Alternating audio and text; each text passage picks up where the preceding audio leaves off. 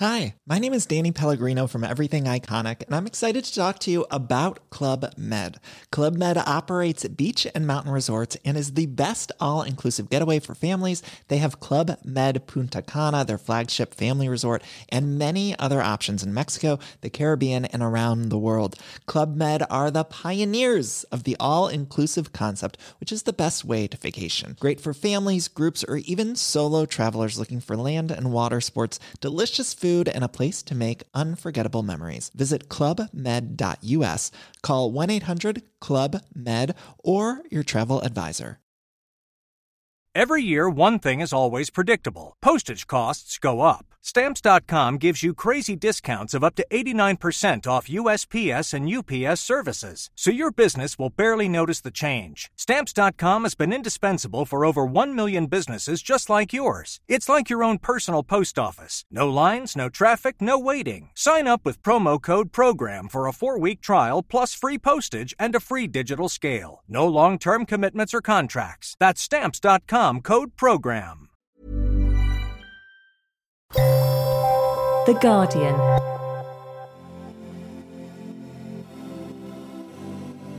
Hello and welcome to the Guardian Books podcast with me, Sian Kane. Me, Richard Lee. And me, Claire Armistead. This week we talk to the graphic novelist Isabel Greenberg about the fantastical worlds created by the Brontës when they were young. And later in the show, we'll be talking about the International Booker Prize longlist. Isabel Greenberg burst onto the scene in 2011 when she won the Observer Cape Comic Prize with Love in a Very Cold Climate. This short story of a man from the North Pole and a woman from the South Pole who fall in love was one of the myths at the heart of her first graphic epic, The Encyclopedia of Early Earth. Her second graphic novel, 100 Nights of Hero, returned to the same mythical territory. But now Greenberg is back with something different, a graphic almost biography of the Brontës called Glasstown. So when she came to the studio, Richard began by asking why she wanted to ground herself in the rich soil of Haworth Moor. Well, I think I actually approached it sort of from someone who's got an interest in world building. I'd been a fan of the Brontës novels growing up and as an adult as well. But I didn't really know a lot about their juvenilia and the stuff they did when they were younger. And when I found out about it, I was sort of so intrigued from the perspective of someone who had invented an imaginary world themselves. You've done a bit of that already. Yeah, and that's kind of How did they go about it? Yeah, so and the more I read about their sort of worlds, the more, fascinated I was, because they were just so... I think people say it's, the first kind of world building on that level. It's sort of Tolkien like levels of massive world building and just so much of it. And I was so fascinated that I'd managed to grow up thinking I knew all about the Brontës and never having heard of this before. The more I read about it, the more I was like, this would make an amazing graphic novel. Did you enjoy the process of writing with kind of something to hang on to, some bits there that you could grab? Yeah, I really did. And I think I love doing research anyway, and my books are always like fairly research heavy. Like I spend a lot of time kind of investigating things before I start working anyway. But in this case, it was almost like I had like permission to just really go to town. Yeah. I think what happened in the end is that I almost had too much. I got too attached to the source material. And after a while, like it got to the point where when I started writing, I had to stop looking at it for a bit because there was so much good stuff. And it just simply, there was no way I could have done a straight adaptation of their juvenilia and no way that I would have wanted to. And so I had to kind of be like, okay, put down the source material and take a step back. Because, you really got right into it. You became something of a specialist, did you, in their early work? I would not like to say a specialist because there are a lot of actual specialists. I would say I'm an amateur fan, but like an enthusiast. An enthusiast. I think because I approached it as an amateur, I guess, as just an enthusiast, it meant that whilst I loved the source material, I didn't feel like I wasn't allowed to mess around with it a bit and tweak it and play with it. And I think I wouldn't have felt like that about their novels. I think if I was doing an adaptation in graphic novel of like Wuthering Heights or something, I would have stuck pretty rigidly to the plot and probably the dialogue. But because less people have read the juvenilia, and also because they themselves never intended it to be published, I felt like it was kind of okay to play around with. You could have fun with it. I guess for people who haven't read the Juvenilia, what's there? What is there? So there's 2 pretty big bodies of work.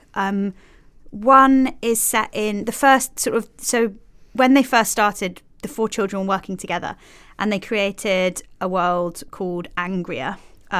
What kind of age were they? So they began when they were quite young, and all 4 of them were still working on these worlds well into their teens and 20s. So, it was it wasn't like they sort of stopped writing it and started writing their novels. It really was something they kind of all carried with them, which was another thing I found really fascinating. But sort of after a few years, Emily and Anne broke away from Charlotte and Branwell and kind of set up their own rival world. Great division. Yeah, called Gondal, which was really cool.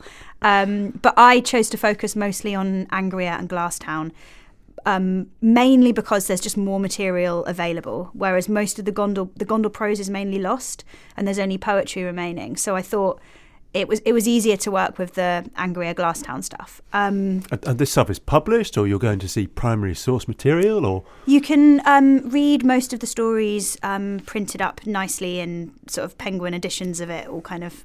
So you can read it. You can read it in print, but I have sort of looked.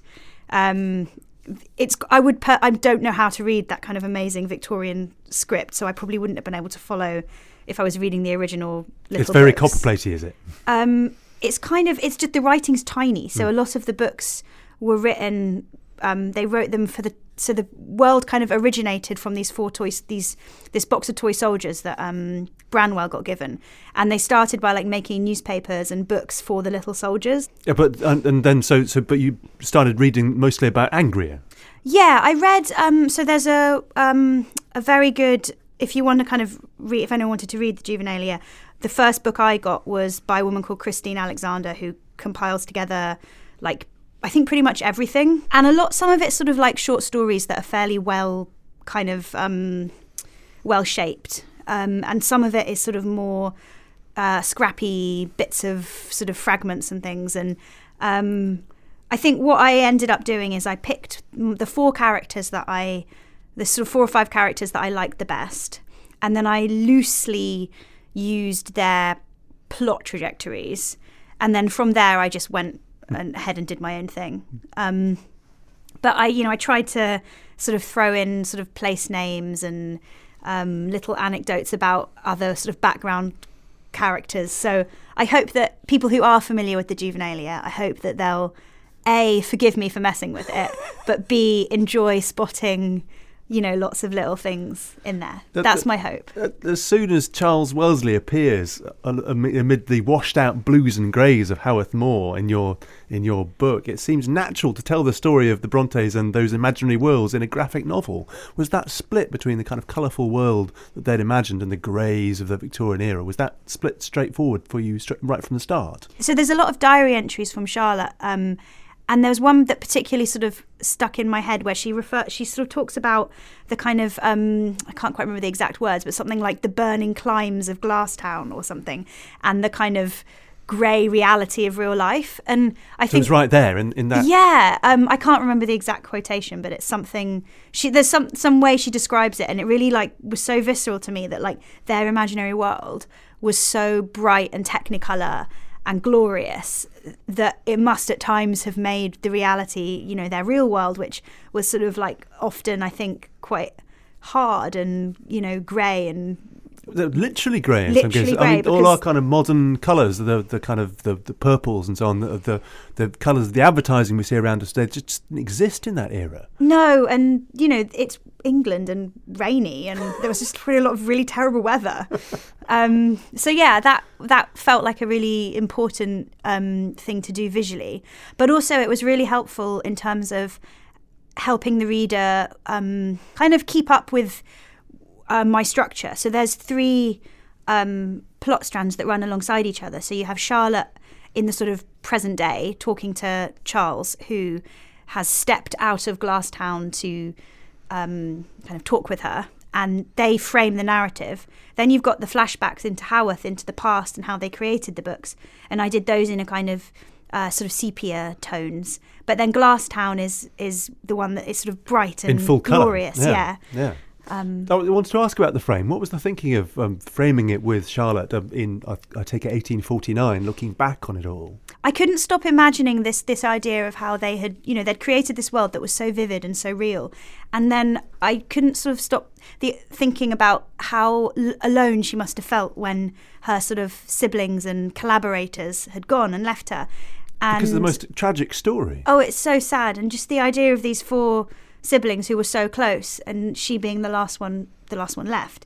So that struck me as being very poignant. But also this idea of what happens to an imaginary world when you grow up and you, I guess, outgrow it. And does it sort of fall apart? Is it there, like perfectly preserved, waiting for you to step back into it?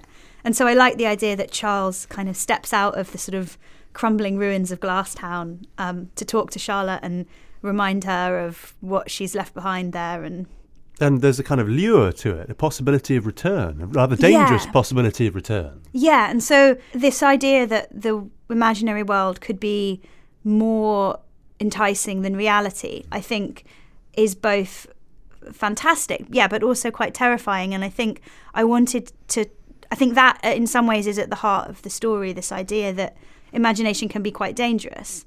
And there's diary entries that Charlotte has written where she describes she's being a teacher at a school and she doesn't like it. There's a bit where she describes seeing Zamorna kind of like striding boldly towards her, I don't know, she sees him through the classroom window or something. Out on the moor outside. Yeah, and she's like, there's all these like school girls or whatever, like asking her mundane questions about French verb conjugations and stuff. But her mind is on like loftier things. More exciting things, yeah, at least. More exciting things. And just kind of, it must have been quite hard, I think, to exist in reality when your internal world was so like vivid. I invented imaginary world in my previous 2 books, but I don't think that I have any trouble distinguishing between reality and fiction, and I wouldn't want to exist in my own imaginary world, I don't think. But you don't find yourself like Charlotte being drawn by a scribble mania?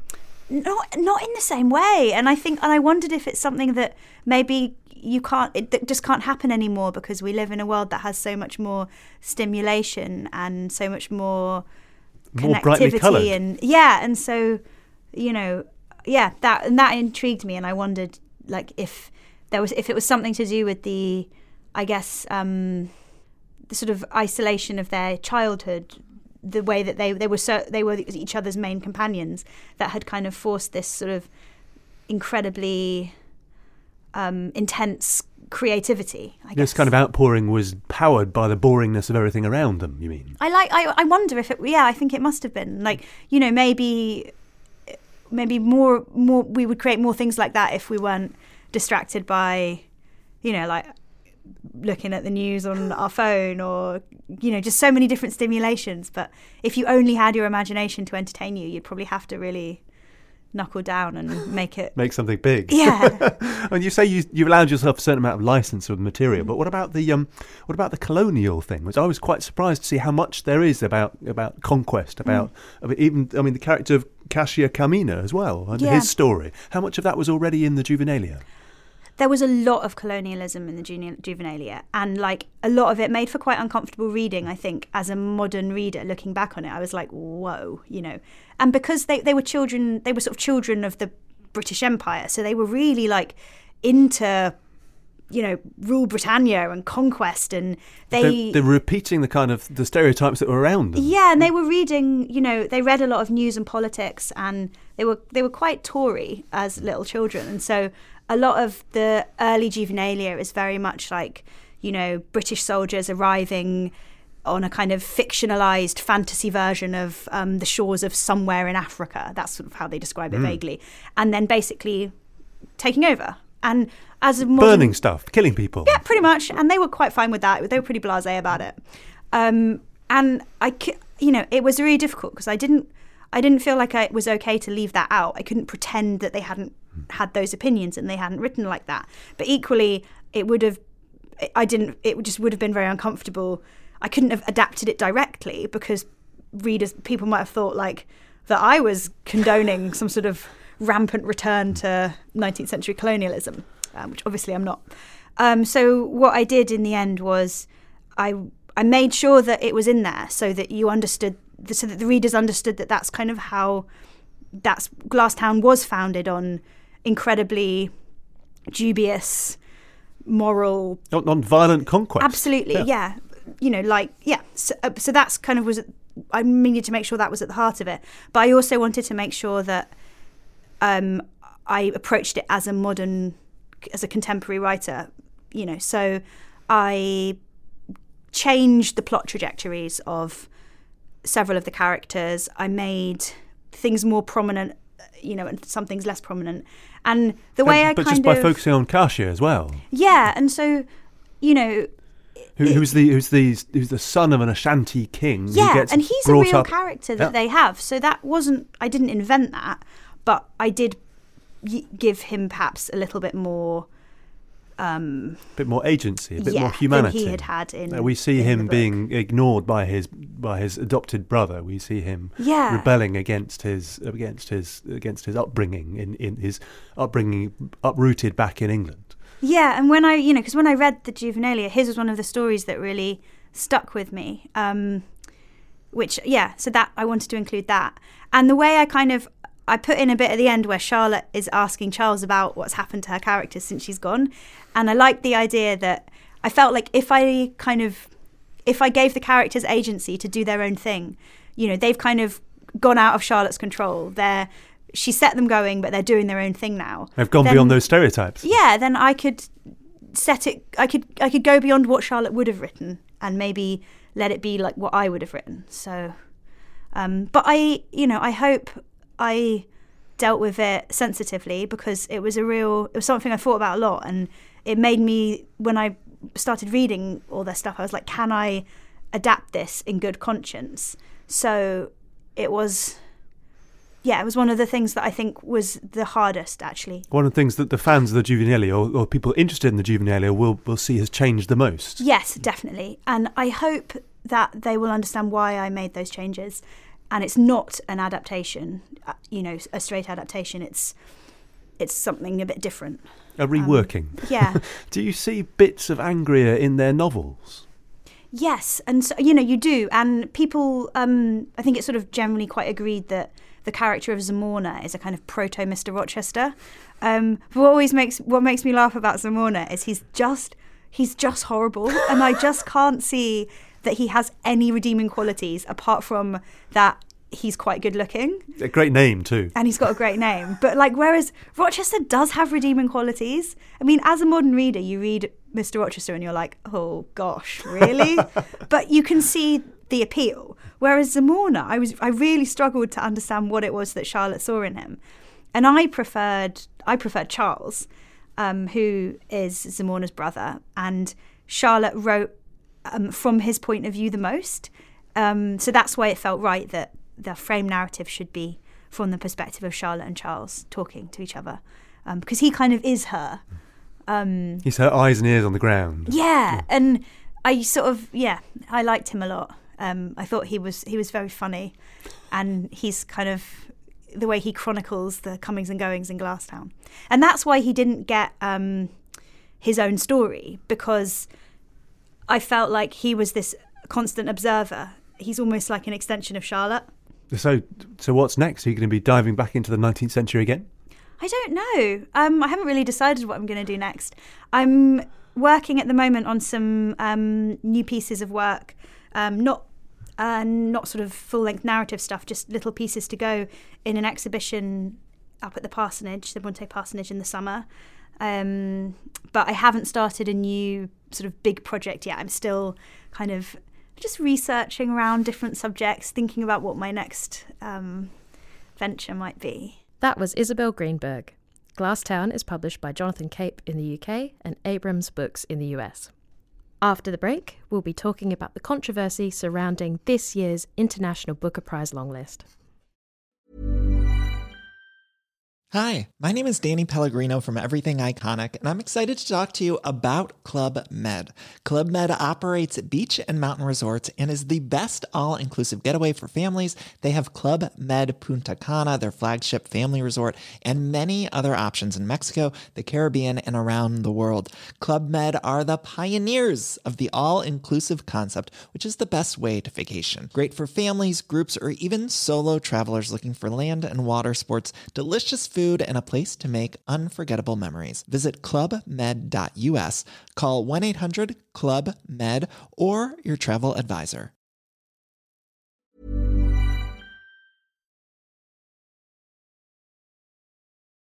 Welcome back to the Guardian Books podcast. It is award season again. This time it is the International Booker Prize. This prize is awarded every year for a single book that is translated into English and published in the UK or Ireland. It is worth £50,000, which is split equally between author and translator, and it aims to encourage more publishing and reading of quality fiction from all over the world and to promote the work of translators. The long list was announced last Thursday. Claire, which book are you most excited about? Well, I am very excited about The Discomfort of Evening, which is by this big new star of Dutch literature called Marieke Lucas Rinveld, and it's translated by Michelle Hutchinson. It's been sort of trumpeted as a trans novel. It is not a trans novel. There's nothing trans about the novel, but the author is not. They don't describe themselves as trans or gender non-binary. But they do say they're in between. And now the reason this is relevant is because Lucas came to prominence first of all as a poet with a collection called Calf's Call, and has become a massive star of the performance circuit. I mean, performs twice a week in the Netherlands, and also does stuff on television chat shows and things. Wow! So they have this sort of extraordinary, sort of luminous,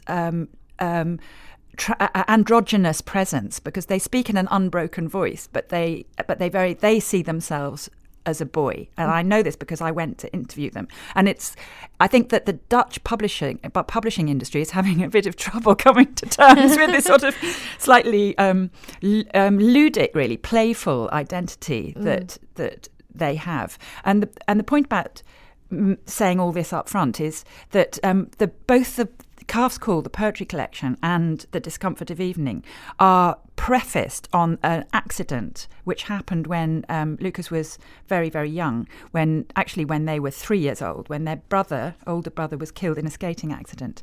And in this case, they've recreated this accident as happening when to the narrator, who is 10 years old. And so it immediately raises the question of, is this autofiction? And the sort of old trope is, oh yeah, your first novel is often the most autobiographical. But this is not an autobiographical novel in any more than Calf's Call, the poetry collection, which actually I've seen some provisionally translated poems from. It's not actually formally out in English yet.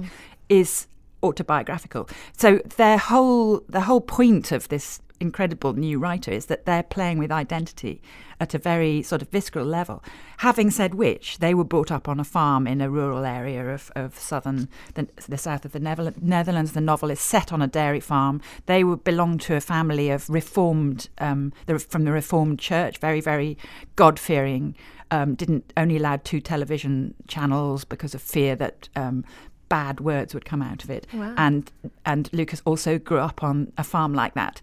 So, it's a very shocking story of the disintegration of a family. But it's written in this very pared back, blunt prose of the dairy farm, because this child only has the vocabulary of God and the dairy farm. So it's either it's shit or it's divine retribution. And it's very, as you can gather, I think they're a real star. Mm-hmm. Great. Oh, and Richard, Samantha Schweblin. She's reached the Booker Prize International list again, hasn't she? Because as Man Booker International she was longlisted for Fever Dream and then shortlisted for Mouthful of Birds, and now here she is with Little Eyes, which is translated by Megan McDowell. It's terrific. Oh, it's just really, really good. Yeah. I mean, it's the It's about interconnectedness, is that right? About people sort of floating in presences around the world into each other's homes. Yeah, kind of the conceit at the heart of it is these kind of gadgets, which are called kentuki, in which you buy from a shop, and they're kind of shiny new tech things, so people buy them, and they're kind of like they're kind of motorized toys that can kind of move around and interact with you a little bit. There's no sound unit, but they can interact with you by kind of pointing to stuff or following you around and stuff. But inside each kentuki is another person. A user from somewhere else in the world. There's no way of knowing who it's going to be before you turn it on. There's no kind of connection that's established beforehand. There's no consent given or asked for. And she then charts these kind of connections that develop, and the way that people interact with these units in kind of friendly or unfriendly or frankly threatening ways, from Mexico to Norway, from Africa to. I mean, it's the most extraordinary achievement. I mean, she's spoken about herself as feeling that she's a bit like a short story writer, and this does feel like kind of. Slices of a story after a story after a story, but because they all have the same gadget at their heart, and because they're all concerned with the same questions of how much do you give away and how much do you reveal or how much do you keep private, it comes together into this most extraordinary kind of unity. So it's a brilliant thing. She's really interesting because she absolutely is a writer who picks on the nightmares of current society. So it was about environmental poisoning in Fever Dream, and this is about the fear of technology getting out of control. But she writes it is in a sort of mythological style, isn't it? Or not a sort of hallucinatory. What is it exactly? It's not so much that. It's at the heart of this is not really the technology, but the people. The thing you take away from it when you've finished reading it is the people and the way that the interactions they have with these pieces of technology. I mean, it's a very simple kind of idea for a gadget, but what it unlocks is this behaviour which feels completely real and yet extraordinary at the same time.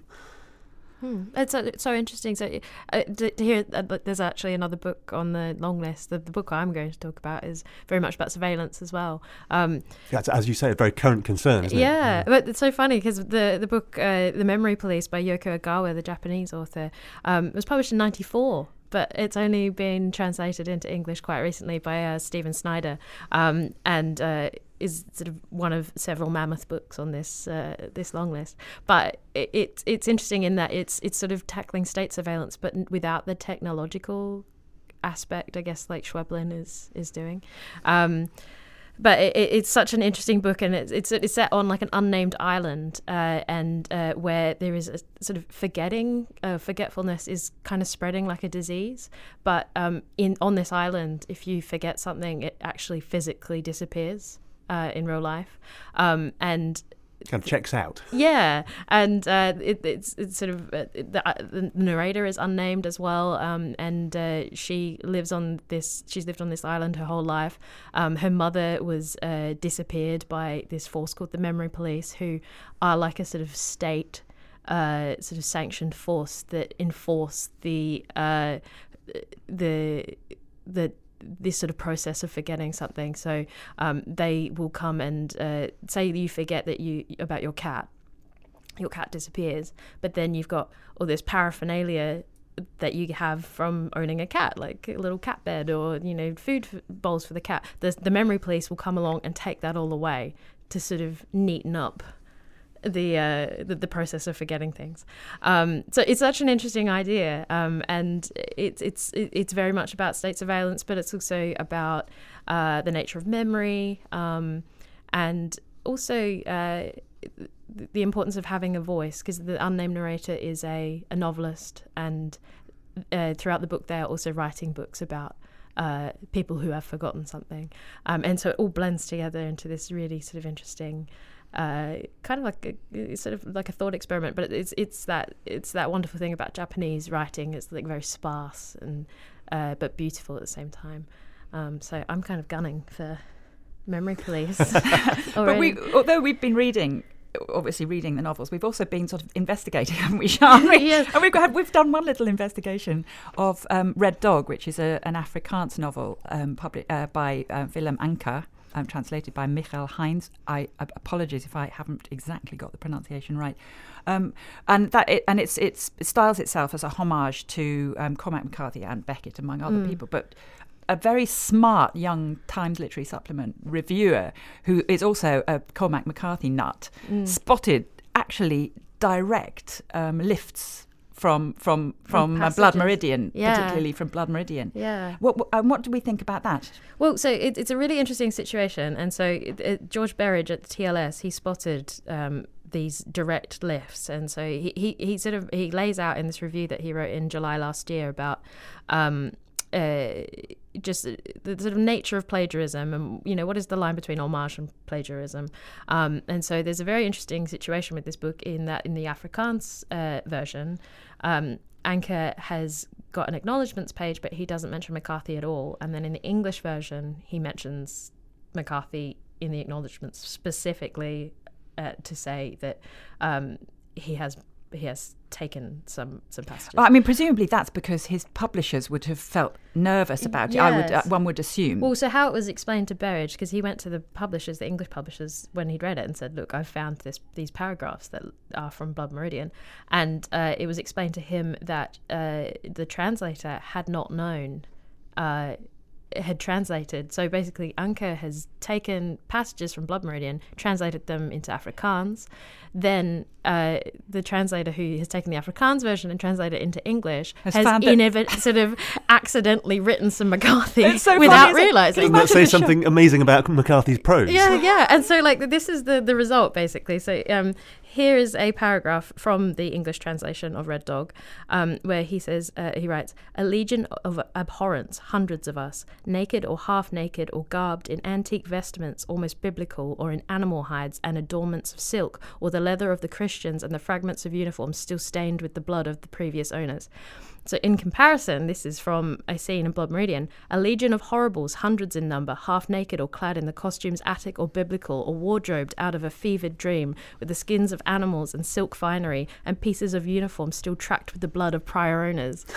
Isn't that amazing? Yeah. And so it's been filtered through 2 languages, and it's still... Remains it was the same. noticeable to a reader that was familiar with McCarthy. He could spot it. But there also, it functions on the level of vocabulary, doesn't it? So you Yes. spotted pizzle Yes, coming up. I was going through both books and just sort of noticed in Red Dog that he uses the word pizzle quite a lot in reference to male genitalia. And so when I noticed that, I was like, it's leaping out. And so I looked up in Blood Meridian. Pizzle's used quite a lot. So there. so the mystery that we have not yet solved is whether pizzle was in sort of italics used in the original, or whether the translator has happened upon pizzle, because we know that, or we take it on trust that the translator didn't know exactly. the connection with Cormac McCarthy, and pizzle is not exactly a word in common usage. Yes, and so the way that Anke writes about it in his acknowledgements page, he has a little thing at the end where he says, if the reader happens to, quote, stumble across the remains of McCarthy or Beckett, it should be treated as, quote, the homage of a scoundrel. So the scoundrel is Conrad Du Bois, who's the central character, who was a sort of nomadic polygamist renegade who terrorised the Cape Colony during the early part of the 19th century. But so it's almost like Boyce is saying, "I'm a scoundrel," but the novelist is playing with the idea of the novelist being a scoundrel. Well, this is the thing, and it's all this. It's like coming back to the very basics of it. It's like, is it fine because it's art?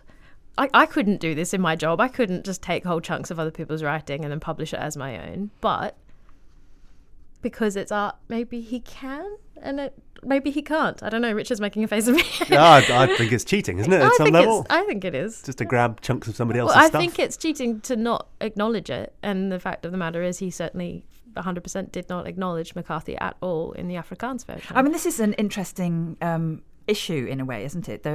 The fact that he could have got away with it, because this novel's been out a while in South Africa. Nobody, as far as we know, we phoned up some bookshop friends of ours in Cape Town, and nobody seems to have noticed. But why would they? It's in a different language. Oh, yeah, exactly. But then once it comes into English, then suddenly the jeopardy, it goes up, because all those Cormac McCarthy nuts, like George, are going to be seizing on it. But talking of scoundrels... That we have to now talk about Michel Houellebecq, who's one of the other big stars on this list. Richard, you have views on Houellebecq, don't you? Well, I haven't read Serotonin, but to be honest, I don't really want to. The last one I read was Soumission, which is frankly just the same old shtick. And so you read it in French? Do you read him in French or English? I can't remember whether I read Soumission I read a bit of it in French and then some of it in English. I can't remember exactly why. But it seems to be the same old thing again. It's some old guy who's slightly annoying in some ways and is, doesn't like his mum. Yeah, doesn't like his mum exactly. And who's there's some sort of paper thin female characters who happen to have a lot of sex, and there's some sort of contemporary issue. This time it's the Gilets jaunes. Well, well done, Michel Houellebecq, noticing the Gilets jaunes. But actually he foresaw the Gilets jaunes, because the Gilets jaunes, when this first came out, were not the massive force they are now. So give him a break. Yeah, terrific, marvellous. He's got his finger on the pulse again of the events shaping society, but he's not actually that interested, it seems to me. Certainly wasn't in Soumission. It sounds like he's not doing it again. He certainly doesn't seem that interested in actually writing a decent book. There's a lovely line in James Laston's review of it. He said, here and there, Houellebecq relaxes from his effortful brand maintenance as a purveyor of smut to the intelligentsia and muses on non-sexual aspects of human life such as gastronomy or gentrification. I want to have purveyor of smut on my gravestone. The thing is, but the trouble is, you know that Houellebecq will like that. That's a compliment. That's the thing. That's the game he's playing, and he's sold an awful lot of books off the back of it. Yeah, but we have also to acknowledge that we haven't mentioned his translator, who's Sean Whiteside, who's a very, very distinguished, serious translator. And interestingly, there's a relationship between the translators on this list. Sure, it turns out that Sean Whiteside taught Sophie Hughes, who is the translator of one novel and co-translator of another on this list. And there's a bit of a love fest going on Twitter, which is very sweet. But it's also, it's just a mark partly of how small the translation market is, that it's sort of, the teachers, the sort of foundational teachers of this generation are still in their prime, while the young generation are coming up. Well, that's sort of part of the joy of this prize is, realizing, just how much work that goes into these. I mean, particularly what was mentioned. The judges actually made particular note of there's Gabriela Cabezon Camara's The Adventures of China Iron, which is a feminist retelling of Argentina's foundational gaucho epic Martin Fierro. It's been translated by two translators, Iona McIntyre and Fiona McIntosh, and the judges said specifically that this book must have posed an enormous challenge to the translators, one they have faced with inventiveness and poise. And it's a wonderful prize, I think, because it is split equally between author and translator, just thinking about how much work that goes into all these books. But also it does give you a sense of what different literary cultures are doing to try and address the crossroads that we're at. We are at a crossroads. There's a lot of metafiction on this list, isn't there? A lot of people playing with the whole form of the novel. Is it a novel if it's a series of interlinked short stories, basically, which is one issue that comes up? How do you tell history, radical revisions of history, whether it's feminist revision, as in the case of the Adventures of China Iron, or Red Dog, which is sort of imagining a part of South African history as a Cormac McCarthy epic. Yeah, I mean, well, we'll see who gets makes the shortlist, which will be announced on the 2nd of April, and then the winner will be announced on 19th of May. And that's all for this week. Next week, we'll be talking to Ben Aronovich about the latest book in his best-selling Rivers of London series, False Value. If you have any thoughts about this week's episode, get in touch on Twitter @GuardianBooks or on the podcast page. And you can always subscribe and review us wherever you get your podcasts from. But for now, from me, Sian Kane. Me, Richard Lee. Me, Claire Armistead. And our producer, Esther Opoku-Jenny. Thanks for listening and goodbye. For more great podcasts from The Guardian, just go to theguardian.com/podcasts.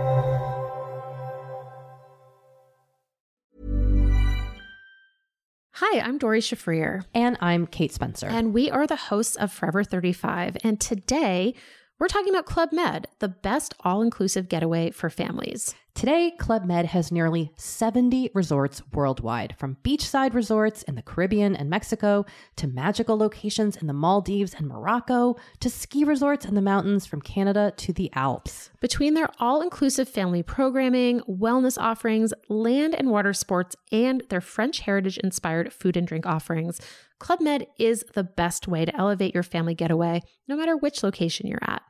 To learn more, visit clubmed.us.